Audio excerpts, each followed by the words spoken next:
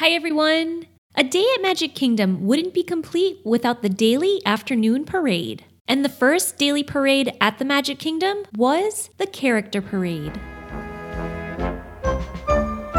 If you know Disney, you know that grand parades full of large floats, dancing cast members, and a special soundtrack is just a regular part of your magical day. But you might be surprised to find out that the first Magic Kingdom parade wasn't brimming with the showmanship that we expect from Disney parades today. The Character Parade is what the first Walt Disney World Daily Parade was called. This parade only ran opening year at Magic Kingdom from October 1st to December 9th, 1971, and was shown twice a day at 12:30 and 5:30. Fittingly, Mickey Mouse was the character who kicked off the Character Parade, with Mickey acting as the drum major. Following him was a live marching band. The Dwarfs of Snow White, followed by Minnie Mouse riding in an antique car with everyone's favorite barbershop quartet, the Dapper Dans, were next. Other characters appearing included the Big Bad Wolf and Three Little Pigs, Thumper and Flower from Bambi, Jacques and Gus from Cinderella, Baloo and King Louie from The Jungle Book, and several other classic fan favorites. The big elaborate floats that we've come used to were noticeably missing from the parade, along with cast members performing and dancing alongside the characters, making the Character Parade simply a parade of characters. But nonetheless, with your own heartbeat marching to the beat of the marching band, watching all of your favorite Disney characters walk by, it was still a daily must-see.